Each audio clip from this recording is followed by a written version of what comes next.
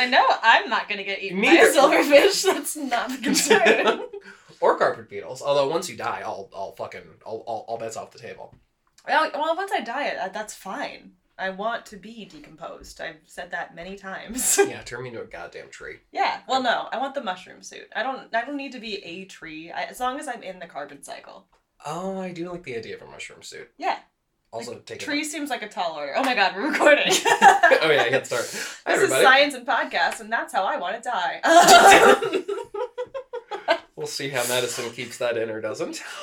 Oh yeah, I'm editing, so. Mm-hmm. Okay, noises. Hello, and welcome to another episode of Science and Podcast, brought to you by Science and Pictures Magazine. We can start the episode like that. Yeah. Yeah. Karen and Georgia do it. Who? Karen and Georgia of My Favorite Murder. Oh, gotcha. Yeah. And that's exactly the kind of podcast we're trying to be. So. It's a murder comedy podcast. Murder comedy. Mm-hmm. Murder comedy. Yeah, that defines science. You gotta listen to it. Mm-hmm. It's real good. Absolutely.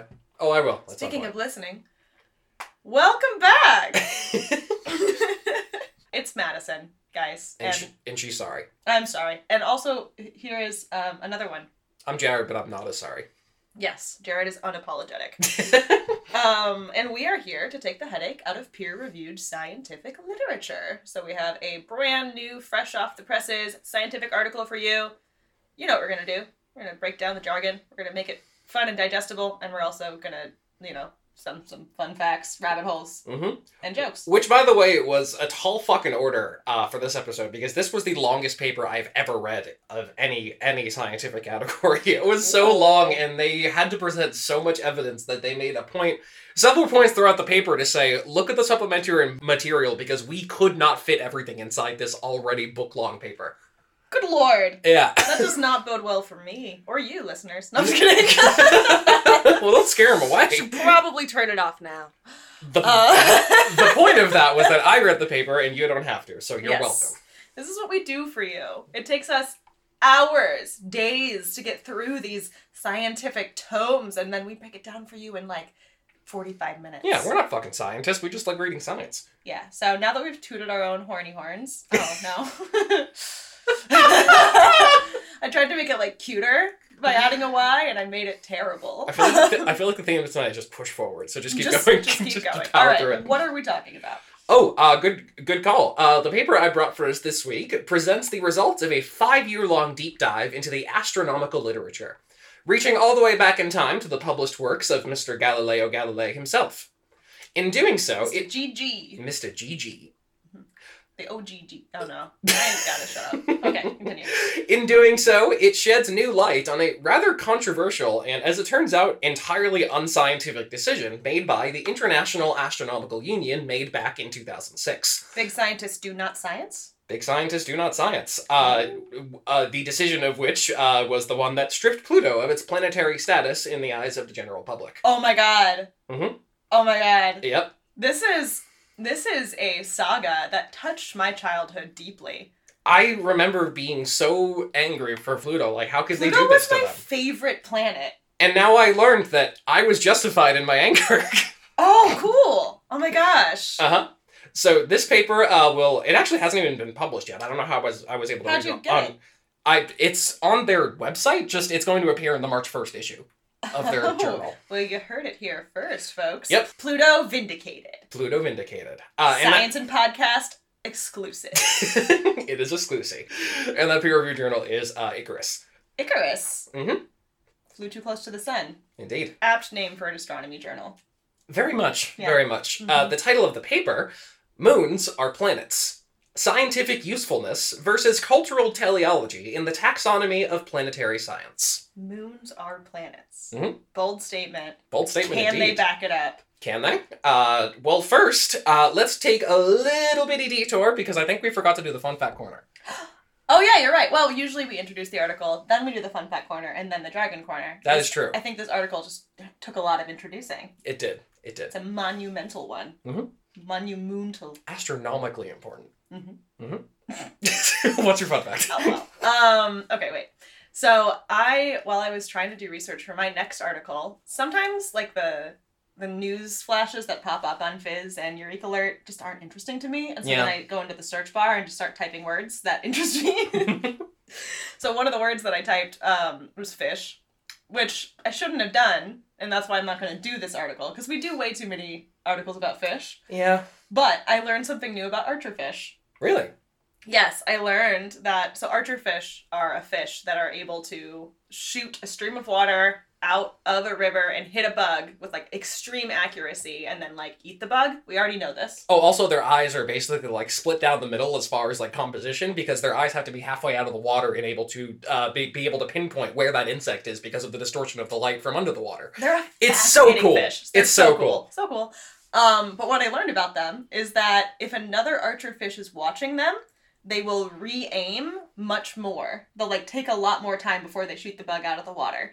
And the way they phrased it in, like, the tagline of the article was, like, they get shy. But, of course, that's not the real reason. That's anthropomorphizing. Mm-hmm. The real reason is that they are being strategic because, well, at least that's what these scientists think. They're being strategic because they're worried that the other archerfish might steal the bug that they shot out of the air. So, like, basically, they put all of this effort into getting the bug, and then that other fish would steal it. So if they see another fish, they're like, no, let me reposition so that I make sure I can get this bug first. Oh, I love it. They're, like, checking their work and checking it twice. Yeah, they're like, you look like a sneaky motherfucker over there, and I am not going to let you steal my thunder. What a fun fact. Right? They're more like us than we could have possibly imagined. Yes, they are. Love Although it. I did like the image of them being like, oh God, you're watching me? Oh no. Okay, let me make sure I get this right. Like, that was fun for me. And who knows? Someone's gonna make a TikTok in that vein at some point. I hope so. Maybe even you. Maybe even me. Coming soon to Science and Podcast TikTok, if we ever make one. We will. At some point. Yeah, at some point. A few years. It's a decade down the line. Yeah. What's your fun fact, Jared? My fun fact came from my research, in which I came to terms with something I was taught in the 4th or 5th grade. You know Copernicus, right? Copernicus. Good old Niccolo Copernico. I didn't know he had a first name.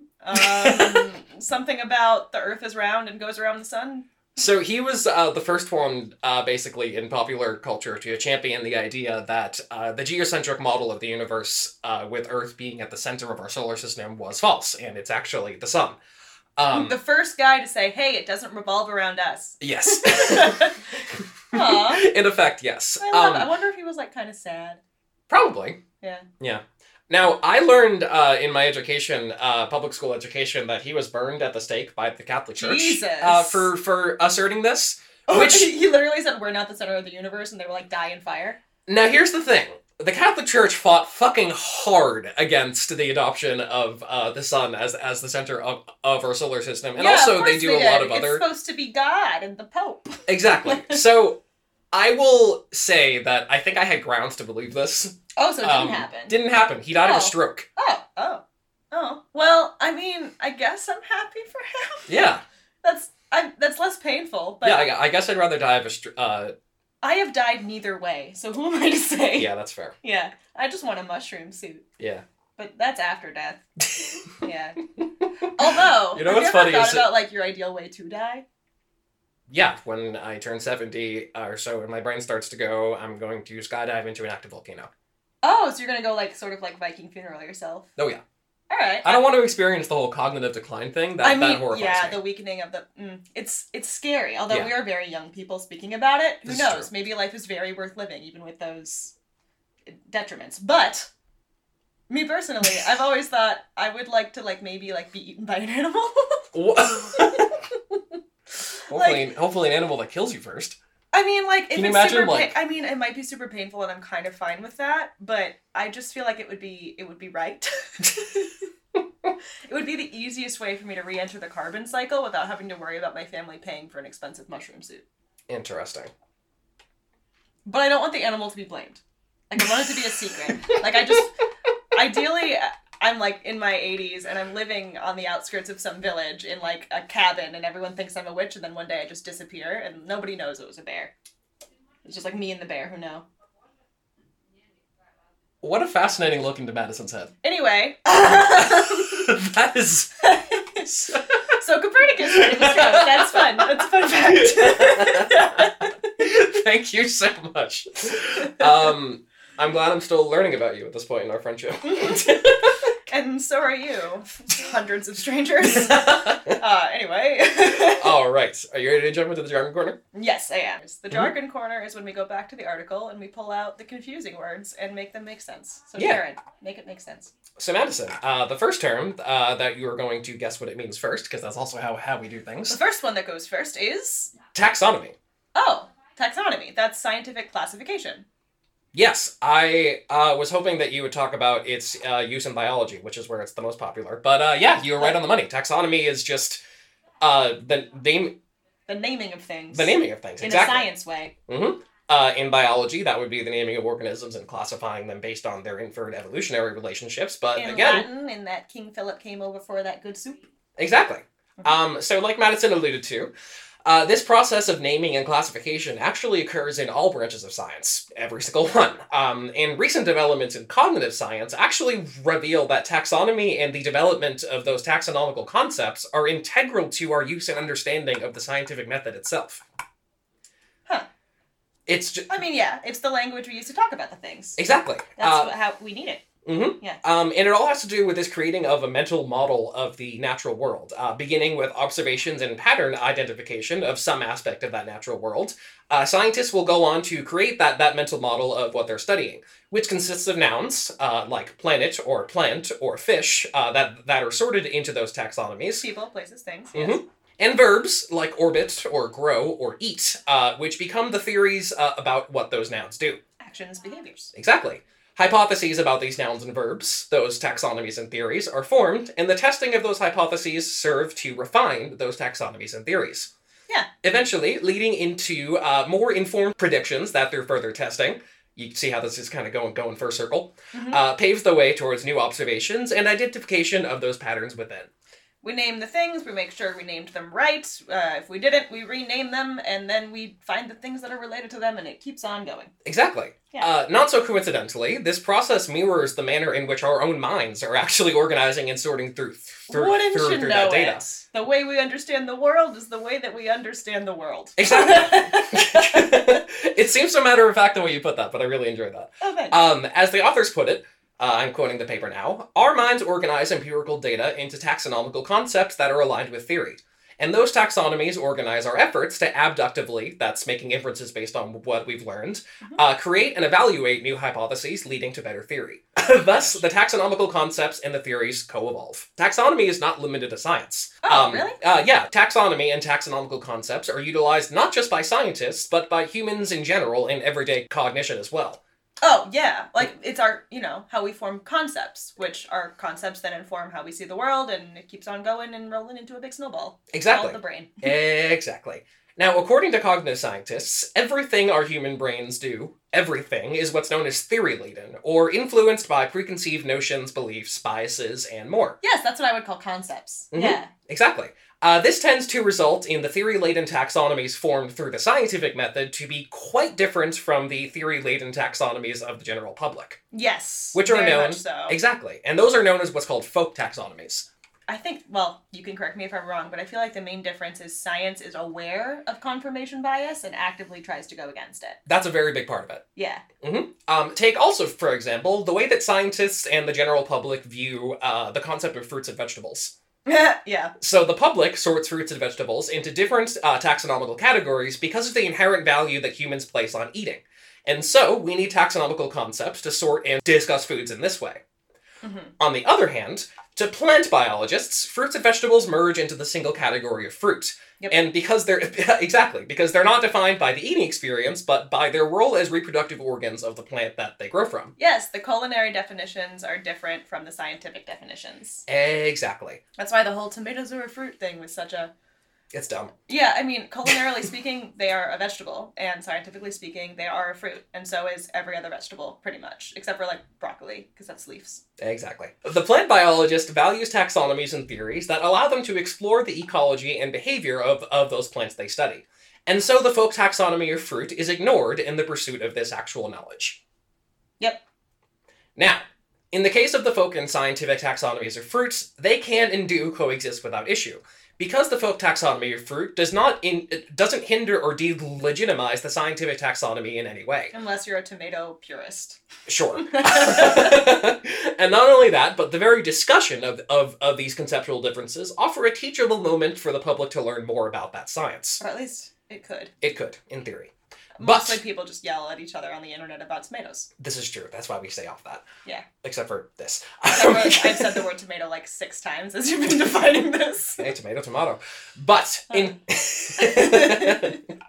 in cases where the scientific and folk taxonomies do conflict, scientists have always fought hard to push the public towards the scientific interpretation and understanding. Which the public adamantly resists. Eventually, they usually come around. But, oh, really? That's comforting. well, yeah, actually. I mean, take, for example, the folk taxonomy of the term fish. While at one point, fish, in the eyes of the general public, meant anything that lives in the water, Yep. The public has now largely, not completely, but largely come to accept the more complicated and nuanced scientific taxonomy. Whales, for example, are now widely regarded by the public not as fish, but marine mammals, which in effect shows the infusion of scientific understanding into popular culture, and paving the way for a better grasp of the awesome complexity of life on our blue planet. In a lot of cases, people do come around. Okay. On the flip side, though, of this competing taxonomies, scientists must also keep in mind that they are no more or less human than the general public. And Facts. being a scientist... They really do need to keep that in mind. They're always like, I am purely objective. I'm a scientist. Oh, we will see just how wrong that is later. Not. And being a scientist in no way prohibits them from being led astray by the very same cognitive biases and shortfalls that non-scientists fall victim to. Facts. For as long as the scientific taxonomy of certain terms, like, say, planet, differ from the folk taxonomy, there remains a chance that folk taxonomy can silently work its way into the scientific literature as well. Oh, it sure can. A little bit of foreshadowing there. Oh, we foreshadowed. Our next piece of jargon is the Copernican Revolution. The Copernican Revolution. So that must have been the time when Copernicus was like, hey, guess what? We're not the center of the universe. And everyone was like, what the fuck? Yes. More importantly, it was the years that came after that. And what years were they? The Copernican Revolution was a major paradigm shift in the field of astronomy, beginning around the late 1500s to early 1600s. Oh, really? So the Tudor era. That's interesting. Sure. Very bloody time in English history. A lot of arguing about the semantics of different types of the same religion for politics. Anyway, continue. Oh, that's interesting you mentioned that. But yes, this was a shift that Mr. Niccolò Copernico himself initiated. Although he would unfortunately not live to see this shift take hold of astronomy in earnest, having died of a stroke in 1543. R.I.P., buddy. Yeah. Although, with the shift, the scientific community started to finally embrace the reality that it is not Earth at the center of our planetary neighborhood, but the Sun. And so the so-called heliocentric solar system model took hold to replace the old and outdated geocentric one. Yep. It sure did. How long did that take? A couple hundred years. Yeah. They spent a lot of time arguing. Yeah, that makes sense. And, we only just started saying, if it doesn't have a backbone, it's not a fish, probably a couple hundred years ago. Oh yeah, it takes a lot of time. Generations. People live and die on many hills. Oh, so many hills. Yeah. All right, we got 2 more jargons left. Okay. The next one is the IAU, or the International Astronomical Union. Oh, I guess maybe those are the people who all decide what's what out there? Pretty much. Maybe NASA's a member, and then also whatever NASA is for other countries. I would argue that there are some NASA scientists that might be members of the IAU, but not NASA itself. Oh, okay. Yeah. I mean, I'm literally spitballing. I've never heard of it. Oh, no, you're kidding. You were pretty close, though. The IAU is an international assemblage of professional astronomers, whose stated mission is to promote and safeguard the science of astronomy in all its aspects. Oh, wow. Big mission. Including research, communication, education, and development through international cooperation, primarily through the organization of scientific meetings. So the IAU has actually been pretty much globally regarded as the authority on the naming and sorting of celestial objects ever since its foundation in 1919. Oh, wow. Yeah, they've been around for a while. And the last up in the jargon corner is the historical presentism fallacy. Wait, hold on. Historical presentism fallacy. To me, that sounds like a theory that would say when we think we're in the present, we're not? Conceptually, kinda. Is what I will say to that. Go on. So, historical presentism occurs when modern ideas and perspectives are incorrectly believed to have existed far earlier in history than they actually appeared. Oh, okay. Like people, yeah. It's the same thing when you enter a conversation. You always generally assume the person you're talking to knows the same things that you do. When we're looking back on our own history, we assume that people probably knew the stuff that we think is basic, but they did not. Exactly. An example of this fallacy would be the assumption that Americans have pretty much been on board with the whole evolution thing for almost a century now. Nope. When in reality, the American public was all but evenly split on the issue as recently as 1985 and for at least 2 decades afterwards. As recently as 2008 in Michigan, heyo. Yeah. Sorry. That's where I'm from. I should note here that perhaps a more common use of the term presentism is when we tend to judge historical figures by modern moral standards, but that is not the subject or goal of this paper, so I will continue to do that. I will also continue to do that, but that's not what we're, going by in this paper. This is about planets, exactly. Not people. Exactly. And with that, we're going to jump into this paper. All right. Whew. All right. Let me just get my wiggles out. Some jiggles, some wiggles. Okay.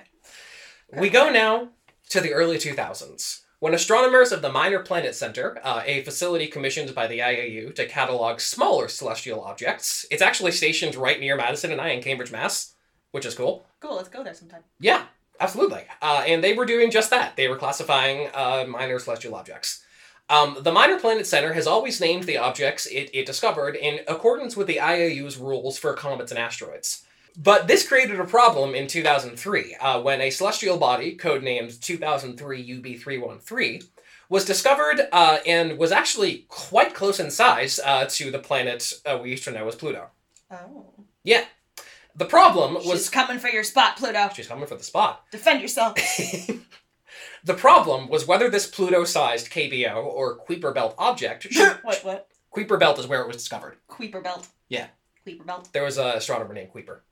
Kuiper. I think he discovered the belt. No offense to any Kuipers out there. I mean, my last name is Dix, so who am I to talk? But I find that silly. It is a little bit silly. But the problem was basically if the new object should be named and classified as a new planet, or in accordance with the asteroid/comet rules.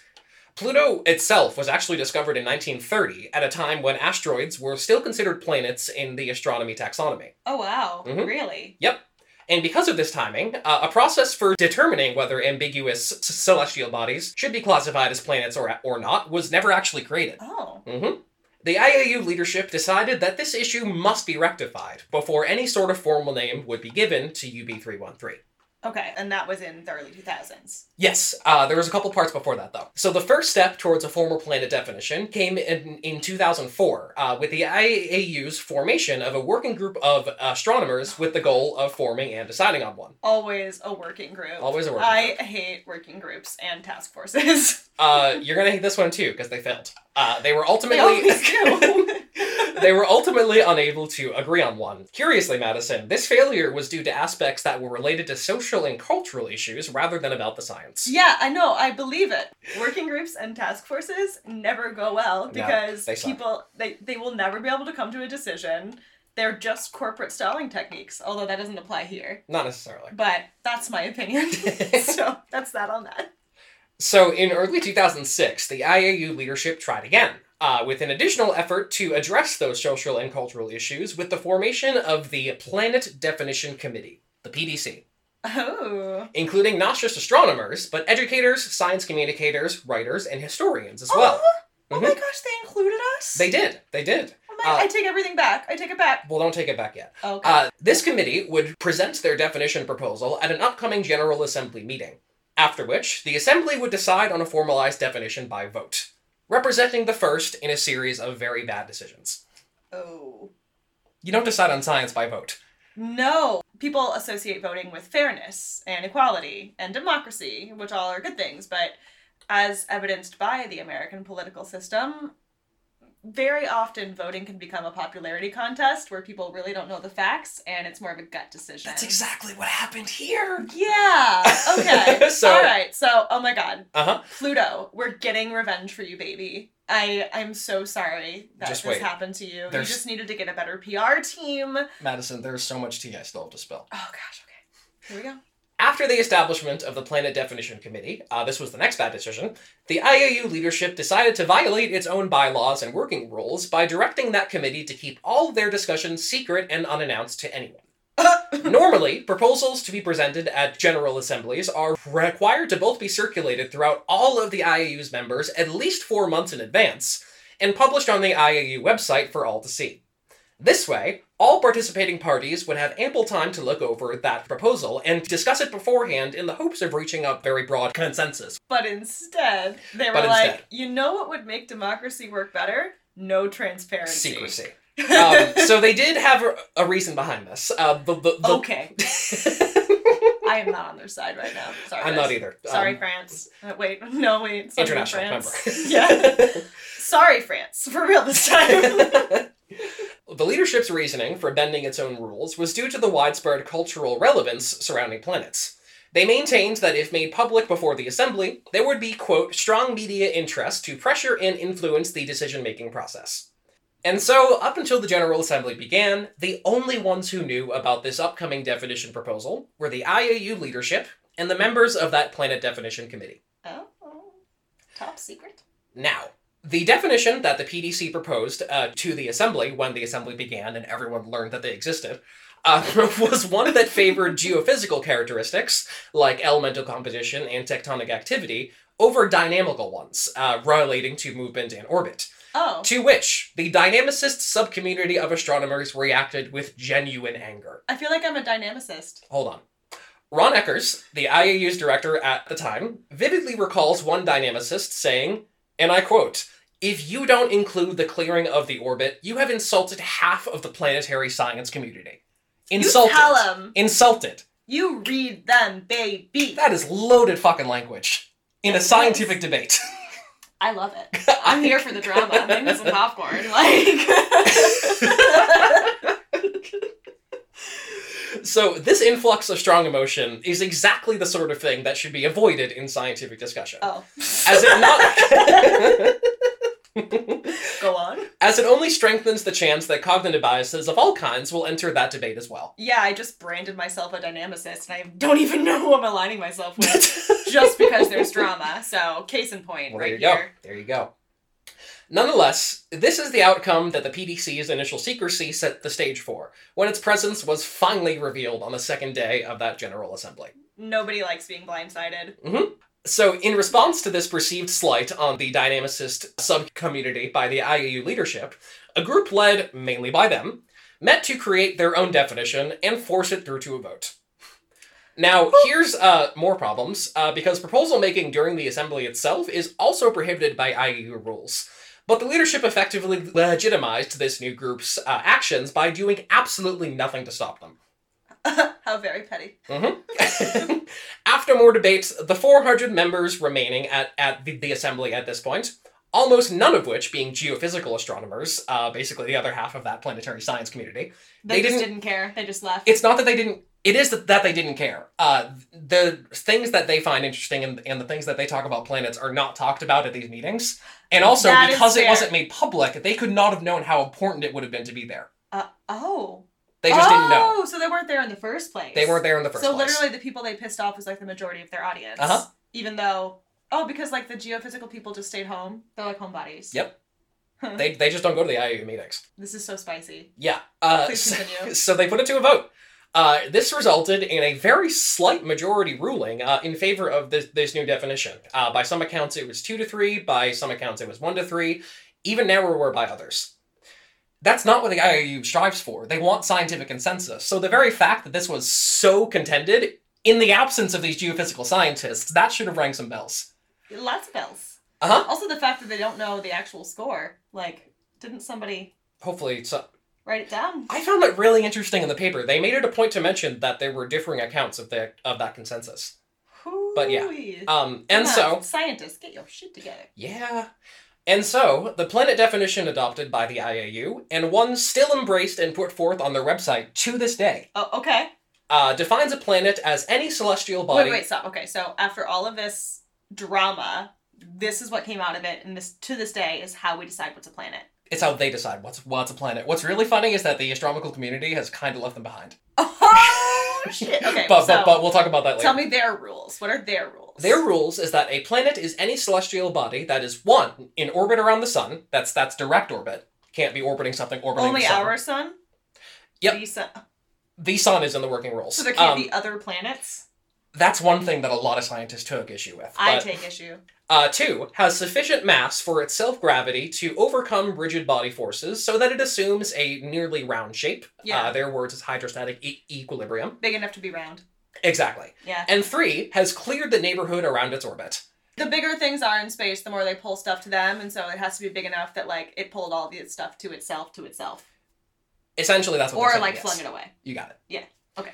Pluto, now failing to meet these new criteria, Hey. because it actually it actually does travel through Neptune's orbit at certain points, and Neptune is far bigger. Really? Was designated a dwarf planet, which they also make it a point on their website to mention is a new and distinct class of object.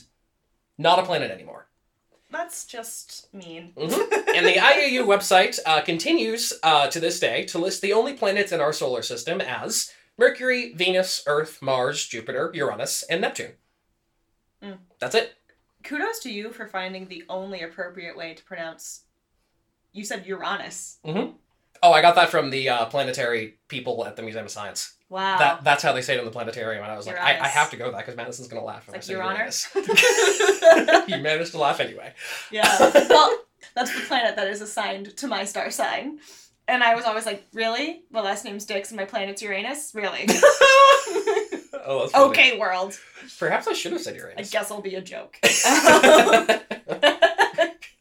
So, in defense of this formalized definition that prioritized a celestial object's dynamical state, a number of claims have been made by its supporters. Both scientific, like this is how astronomers have always viewed planets since the Copernican revolution, and sociocultural, like the public would never accept a complicated model that significantly increased our solar system's known planets, or a planet's dynamical state is the most important aspect that the public needs to understand. Yeah, the kids would revolt. They'd be like, I am not memorizing more than 9.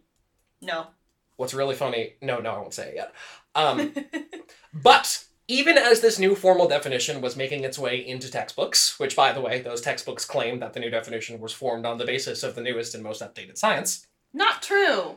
It was formed upon a petty debate. It was a vote. Yeah. The lack of true consensus in the adoption of the definition continued to be reflected in the many astronomers that continue to outright reject it, in addition to the authors of this paper. This rejection stems from 4 main reasons I will quote from the paper. He's quoting. I'm quoting. First, because it does not represent the way that the planetary science community uses the planet concept in actual science. Nope.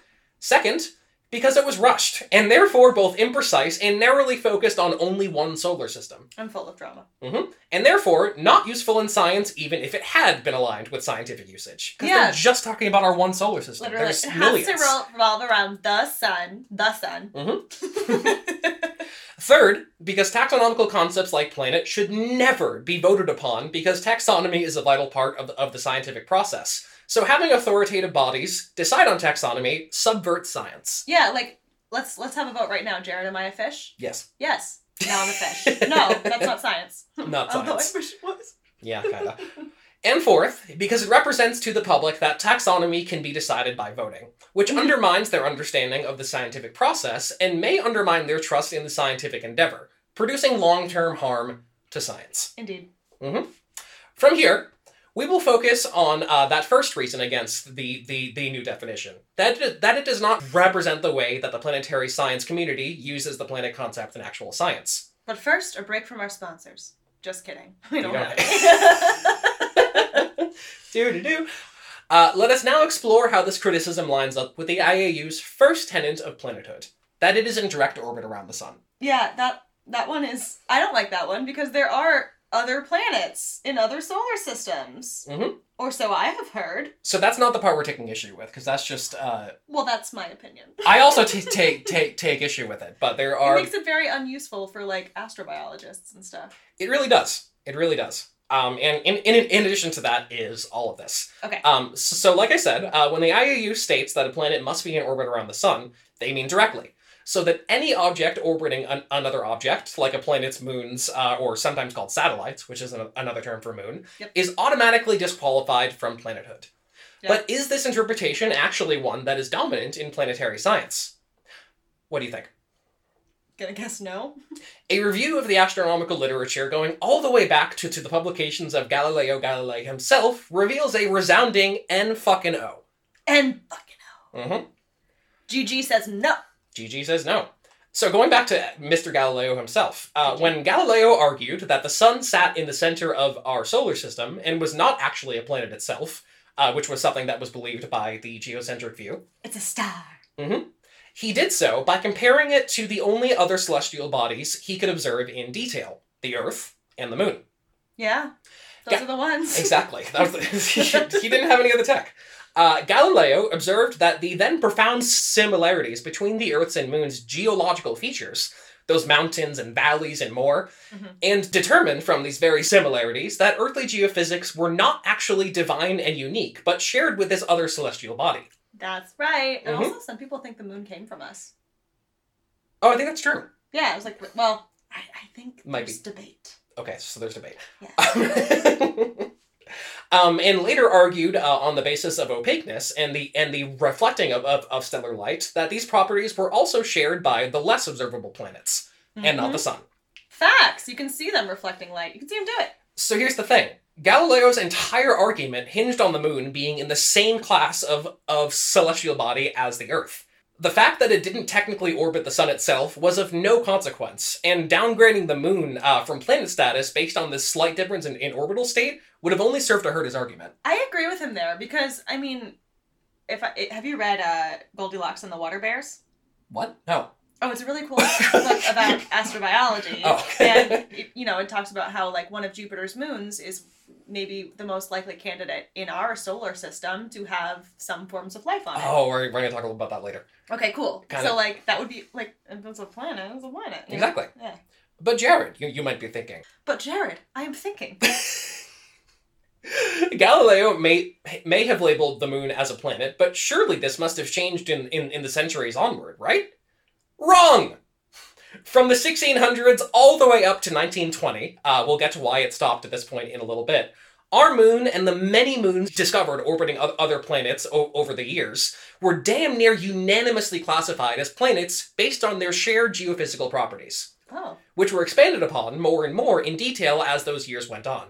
Now, this is not to say that dynamical states were of no importance. They were, just to a lesser degree. So it's more about, like, you're big and you're round than you go around the sun. Exactly. Yeah. This is reflected in the adoption of primary planet and secondary planet. Secondary sometimes being switched out for satellite or moon, but still having the same meaning. Fair. Planetary body. Yeah. Indeed. And they also make it a point to mention that primary and secondary planets are both planets. They don't make that line in the sand the IAU makes. I'm fine with that. Mm-hmm. I like to be inclusive. Exactly.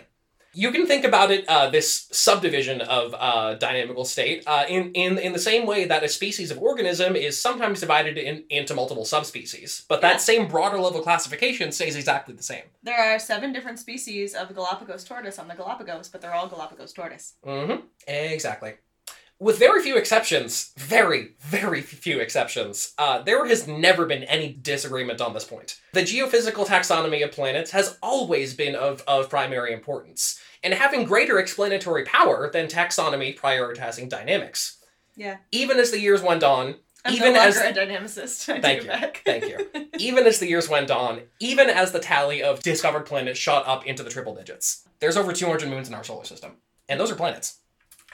So what about the other dynamical component of the IAU's planet definition? That a planet must, quote-unquote, clear its own orbit. Some astronomers, in support of that definition, claim that there is historical precedence in adding orbit clearing, because astronomers of the 1800s stopped considering asteroids as planets when they found a group of 15 sharing similar orbits. Yeah, but they're also lumpy and not round and, like, planetary looking, so they're disqualified anyway. Here's another thing. When our authors looked to the literature, they found that this 1800 deciding straight up did not happen. Oh, well, there you go. Also, like, historical precedent for science. Are you kidding me? Mm-hmm. Come on. It is true that asteroids are not regarded as planets, but this shift in thought actually occurred in the 1960s, and for actually pragmatic reasons related not to dynamics, but geophysics. To lumpiness. Yeah. Yes. Asteroids are not... Oh, I want to talk about... Geophysics, also known as lumpiness. Yes, I want to talk about this so bad, but I'll just get into it later. Okay. In the same way that orbiting a star directly or indirectly was never really in the same tier of importance as geophysics in discussing planets, neither has the entire clearing of an object's orbit been of primary concern. In fact, the earliest use I can find of that term is like 2000. It's a stupid rule. It's a stupid rule. Both of these dynamical requirements should have disappeared from the IOU's planet definition if it truly reflected scientific advancement. Not only should Pluto have retained its planetary status, but the 200 plus moons of our solar system should have joined it. There you go. Oh, but then the kids. Fuck the kids! Space is messy! Never fuck the kids. Don't fuck the kids! Isn't it so important, though, that we teach the public that space is messy and that's okay? Like, there's just so much shit going on up there. Yeah. And there's other reasons, too, that we're about to get into.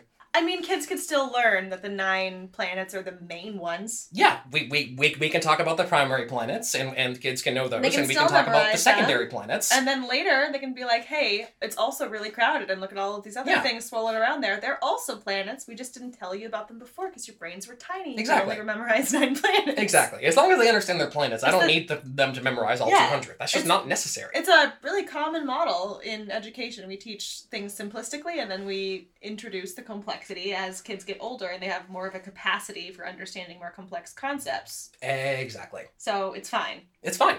Yeah. And what about the second part of the IU's definition? That a planet must have sufficient mass that its own gravitational pull turns it around it. Well, that's just BMI bullshit. Well... So this geophysical component is actually the only part of the IAU definition that finds support in the literature. But even still, it fails to fully encapsulate the modern understanding of what makes a planet. We will return to a complete modern view of planets in just a little bit. But first... A break from our sponsors. A break from our sponsors. Also, we should really talk about how it is that a planet's dynamical state became so important in the eyes of much of the astronomical community, and what exactly led to the stripping of moons/satellites/secondaries of planetary status without any actual basis in science. Huh. Is this just like people projecting their issues about categorizing other people onto planets? Kinda. Before we get through there, can I go pee real quick? Yeah, I actually have to pee too. Okay, cool. But first, a break from our bladders. A break from our bladders. And we're back. And we're back. We go now to the early to mid-1800s, when the geophysical heliocentric, aka Copernican model of our solar system finally began to gain visibility to the general public. So that's like, a 200-year lag between when the scientists were talking about it. Maybe half of the people were like, yeah, I'm pretty sure we revolve around the sun. Is that... Yeah. Mm-hmm. So...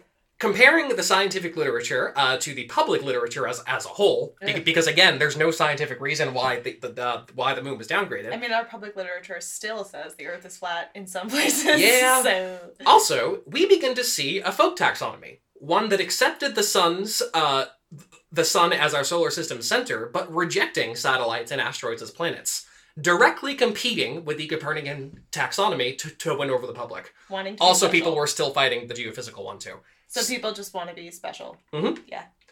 This folk taxonomy was informed by 2 majorly influential groups of that time. The Catholic Church and the astrological community. Well, one of those I'm on board with.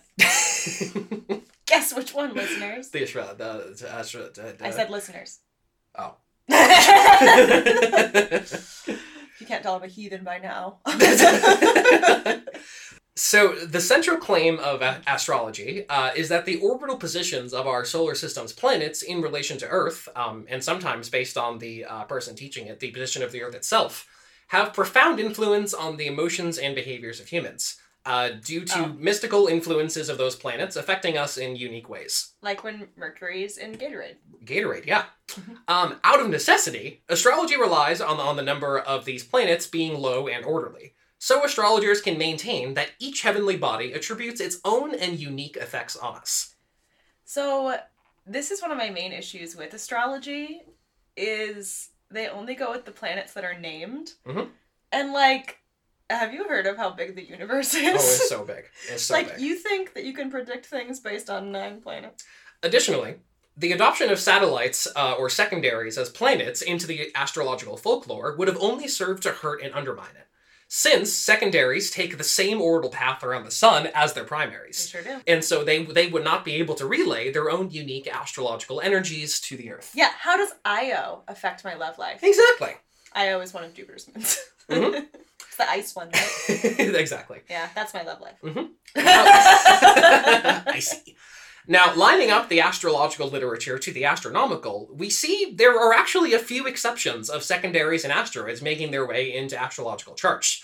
But Oh, they really? were mainly just listed, not giving any actual powers or influences. They were just like, these are there. I would love to try to make like an astrological system that takes into account all of like the 200 planetary Oh, it would be. bodies in our solar It would system. be so chaotic. I would love it. Oh my, and I love chaos. Maybe I'll do it. Maybe I'll be famous. Okay, sorry. But Continue. yeah, the fact remains that there were some astrological catalogs that were keeping up with the planets as they were being discovered, but they were in the extreme minority. Yeah, okay. Although astrology is well known for absorbing new information. I mean, what we know as quote-unquote Western astrology is a combination of Greek astrology, Roman astrology, Mayan astrology, Chinese astrology. It's all over the place, and it's very, like, pick and choose. It is a cool thing to study, but it is not science.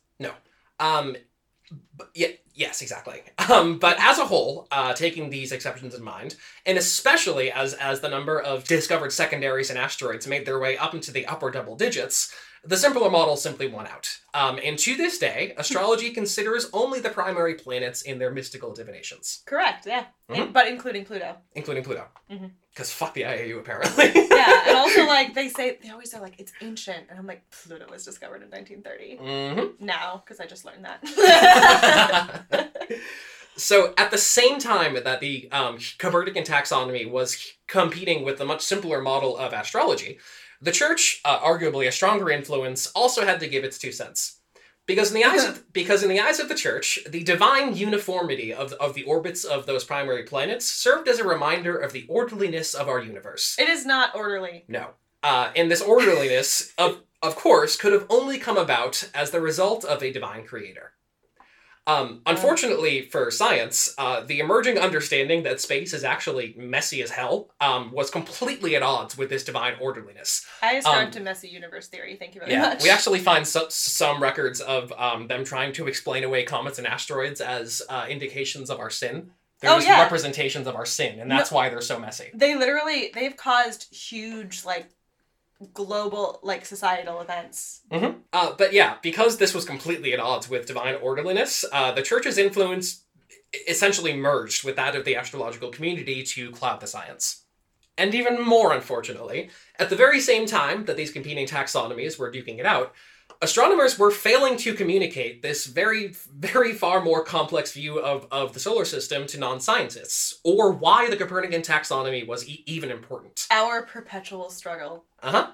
So people of this time were basically only receiving, vast majority of people only received their primary education, and were not taught planetary science at all. Also, a primary education at that time was like, learn these Latin classics, learn about God. Like, there was no talk of planets. it was very religious. Mm-hmm. On the contrary, the usage, distribution, and popularity of almanacs exploded, and I mean exploded during this time. They became the most popular form of media. Mm-hmm. The vast majority of which giving the astrological perspective of planets. And of course, the church's influence was pushing against the science as well. Public records clearly show the Pope taxonomy winning out over the Copernican by the 1860s, and remaining dominant into the present day. Yeah. Yep. One could say that possibly an inherent part of our psychology to feel safe and want safety in the cosmos was also responsible for this, but For sure. regardless, it happened. Yeah. Yeah. I mean, it's a similar story when you talk about evolution. Oh, it took hundreds of years. Yeah. Yeah. It's still an issue. Yeah.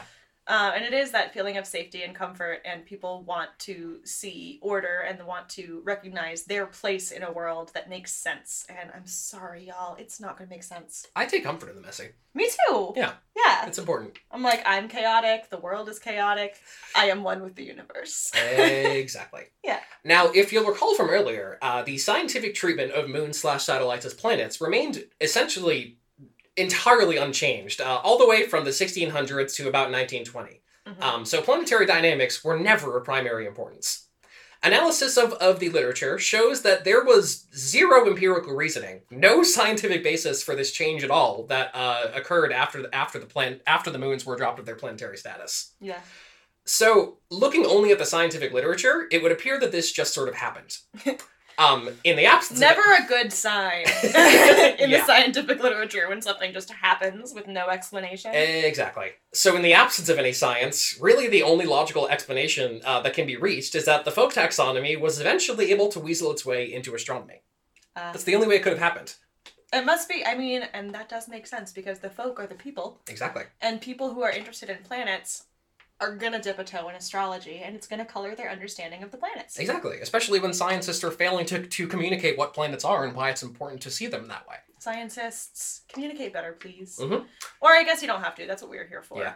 Talking ourselves out of a job. Either way. We get paid so much. We get paid in praise. As for how this happened, how this adoption of folk taxonomy was allowed to happen, our authors point to a major trend in the astronomical literature that they dub the Great Depression. The Great Depression of planetary science, or the GDPS. Oh, wow. There was a Great Depression of planetary science? And it also happened during the Great Depression. I was about to guess it was like the 1990s, because Yep. that's what I was like, ooh, 17 says. So the GDPS, the Great Depression in planetary science, occurred between 1910 and 1955. Oh, it was longer than the actual Great Depression. Oh, yeah. During of which, the research and publishing of papers on planetary science reached an all-time low. Our authors were not able to determine exactly why this happened. I'm going to say it's because we were embattled in 2 world wars and then a bunch of other wars and, domestic conflicts on our own soil as well. And so probably the only science that could get published was science that pertained to that. That's probably a big part of it. The authors weren't able to... Speaking as an expert. No, that is a big part of it. The authors weren't able to find, like, a unifying reason, but it was probably a lot of factors, including, world wars. Yeah. Those happen. The Great Depression itself, proper slashing funding of scientific research. Yeah. And also to a general loss of excitement and drive to keep discovering and keep describing new planets, since there were already so many at that time, and the technology of that time didn't allow for very much study of those planets compared to other, then more exciting aspects of astronomy. Until the 1960s, when Russia was like, we're going to go to the moon, and then the US was like, wait a minute! There you go. That's exactly what happened. Always political. Whatever combination of factors caused this GDPS to occur, its consequences are now quite clear. In the absence of planetary science discourse, there was just... no one was talking about it either. The folk taxonomy slowly but surely begun to take its place. And by 1920, textbooks had already begun to abandon the idea of satellites as planets, as they awarded that title only to the primaries, with no actual change in science. They were like, keep it simple. I don't know. Yeah, that's basically what happened. You're all gonna die in a war anyway. There's 9 planets. Jesus. I don't know. That's my impression of the 1920s. Yeah, I mean, just like sort of falls out of the public mindset. I was about to give an example of something that's fallen out of our mindset, but I don't know what it is because it's fallen out of my mindset. Exactly. Oh, like, I don't know, those hats that are like beanies that also have a brim. Yeah, man. Those are gone. Whatever those are. Good riddance. They're gone. So, as Madison already alluded to, the age of space exploration dramatically reignited interest in planetary science in the 1960s. That was also when asteroids and comets were downgraded to planet for actually pragmatic reasons. Wait, what happened? Asteroids and comets were downgraded to planet. From planet. Oh, okay, there we go. Okay, yeah. But unfortunately, by that point, the damage was already done. Satellites and secondaries were now fundamentally different than primary planets to many a non-planetary astronomer. Yeah. Non-planetary is important because planetary astronomy never really dropped the concept of moons as planets. Yeah, they were like, these are all planets. You guys can do whatever you want, but we're going to be over here doing science. Mm-hmm. And those non-planetary astronomers also fell victim to the historical presentism fallacy and just sort of subconsciously decided that this is the way things have always been since the start of the Copernican revolution. Which is how people always... Any person who plops into the world, they're like, it's always been this way. Mm-hmm. That's how people be. That's how people be. That's how people do. Had the IAU not ordered its planetary definition committee to deliberate in secret up until they were revealed at that 2006 General Assembly, it's possible that at least some of these issues might have come to light. And the scientific train wreck of a debate that came afterwards may have been avoided. Nonetheless, the fact remains that the planet definition that the IAU stands by to this day is rooted not in any advancement of scientific understanding, but the infusion of astrological and religious folklore where it does not belong. So, like, do we even stand the IAU anymore? I never want... That was you, bro. I never once stand the IAU. You're right. I stand them for a minute there. But Don't pull me into this. I'm dropping them. Like, I was on board at first. Sounded like a cool gang of dudes and dudettes. But now, no. No. But, it's not too late to rectify this mistake, which the IAU can accomplish by embracing a planet definition that reflects true scientific understanding. Which would be? Well, that's actually pretty lucky for them, is that one such definition already exists. Because, the astronomical community did leave them behind. There we go. Because they were a working group / task force, and nobody likes those. Exactly. So, the new research possibilities and analytical tools of the 1960s and beyond led to an immensely greater understanding of the diversity of geophysical properties that begin to appear right as an object becomes rounded by its own gravity. Which is like a cool moment. Exactly. When a celestial body reaches this critical point in mass, a massive, complicated mess of changes can begin to occur, including increased tectonic activity, the formation of things like oceans, retention of an atmosphere, magnetic fields, radiation belts, and this diversity of processes is exponentially greater than what is known to be able to occur in smaller, unrounded objects like asteroids. Yeah. Mm-hmm. This is the actual insight that downgraded asteroids from planetary status. Yes, I'm on board with this. Exactly. That profound increase in geophysical diversity induced by gravitational rounding created a scientifically meaningful boundary between unrounded asteroids and comets and the smallest rounded true planets. Defining planets by their geophysical diversity also allows for an upper limit as well, because at a certain point in size and mass, that planet will eventually start to undergo nuclear fusion. Exactly. It'll start to basically implode on itself and create a ton of energy and heat. Become a star. That's what we call a star. Mm-hmm. Mm-hmm. And the immense heat caused by that fusion drastically limits the geophysical diversity that can exist on that now star. Yeah. This is probably not related, but the reason that sticks in my brain is because also as organisms get larger, they're able to retain heat better. Mm-hmm. So that's how I remember it. That tracks. I like that. Okay, cool. Yeah. So the first step towards a rightly geophysical definition of what makes a planet came in 1991, when an influential astronomer defined planets by 3 categories. 1, as directly orbiting the sun or some other star. So this is the guy that the dynamicists at that meeting formed their definition on, and for some reason they decided to forget to mention that he even said another star. So just that. So he didn't even say the sun. No. B, be massive enough that gravity exceeds its material strength, so that the bulk object is in that hydrostatic equilibrium. It'd be round. It'd be round, exactly. But C, not be so massive that it generates energy through nuclear fusion. But of course, we have since learned that the perceived orbit in importance of dynamical state is rooted in folklore, so that part's got to be dropped. Yep. This dropping of part A actually occurred in 2017. With another very recent, with another influential paper pushing back against the IAU's influence by defining planets as 1, substellar mass bodies, that's non-suns, that have never undergone nuclear fusion, and 2, that have self-sufficient gravitation to be round due to hydrostatic equilibrium, regardless of its orbital parameters. Mm-hmm.